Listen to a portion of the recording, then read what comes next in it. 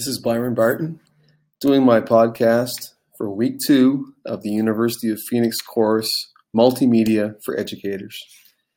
The assignment was to create a standalone multimedia presentation that students could view on their own. I am currently on vacation in Calgary, visiting a friend of mine.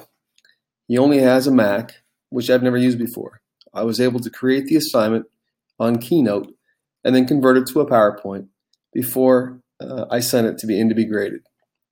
I decided to do my lesson on the basics of the skeletal system as part of my health program.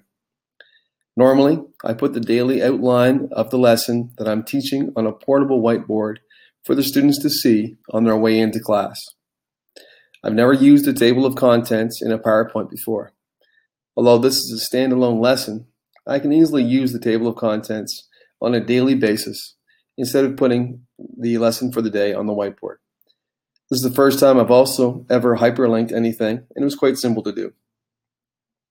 Having all the diagrams, pictures, and videos in the PowerPoint makes the lesson flow better, rather than having to open several new tabs each time the lesson moves on to those new things.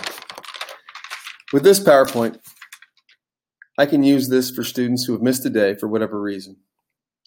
From this, I can also see that I can make PowerPoints and do this more often for more lessons, and once they're created, I can save them to use over and over when students are not in class.